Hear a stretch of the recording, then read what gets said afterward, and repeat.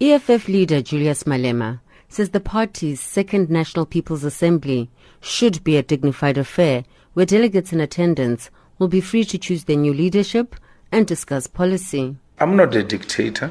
How would I dictate when there's a constitution that tells all of us what needs to happen? So there's a debate now about the leadership of the EFF. I've never expressed my view. The leadership of the EFF said, no, this matter must be handled internally and it must be handled in a manner that will not damage the image of the EFF. However, Malema says given the attacks from various quarters against the young party, including from white monopoly capital and the ANC, he says, it will continue to run a tight ship. Here, there are conferences. Here, people get elected. Here, people express their views. But anyone else that wants to take advantage of that to become disruptive, opportunistic, and destabilize the EFF, we quickly zoom into that space and decisively isolate such elements. The 3,000 delegates expected to attend the event, besides electing the party's top 6 officials, will debate a number of policy discussion documents. These encompass proposals on the organization's design, gender, social, health and education issues, as well as the economy.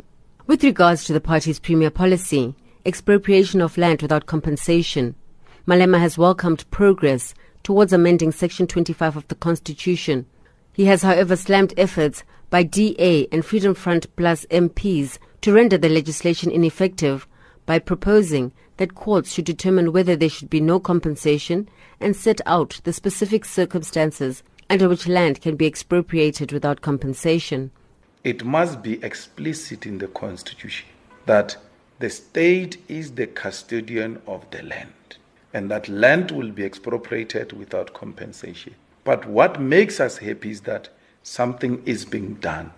It may not be done to our satisfaction, but something is being done. And when we go back to our conference now to report, we'll say to them, the cardinal pillar number 1, we may not have achieved completely what you said we must go and achieve, but we are happy to report that progress is being made. The EFF will discuss their call for free quality higher education, 8 additional state-owned enterprises, as well as an improved model to achieve universal health care, amongst others. Regarding the party's own organization design, besides the establishment of a youth league, women's league and political school, the EFF is mulling over ways to catch South Africa's young in the form of a youth pioneer movement.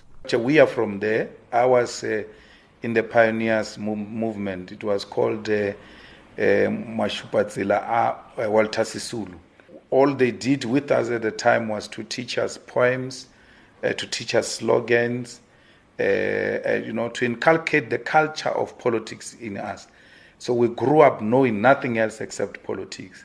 So we think that is the best way. We need to get them at crèche and then come with them like that. Then in that way, you have built the second and the third layer leadership for the EFF.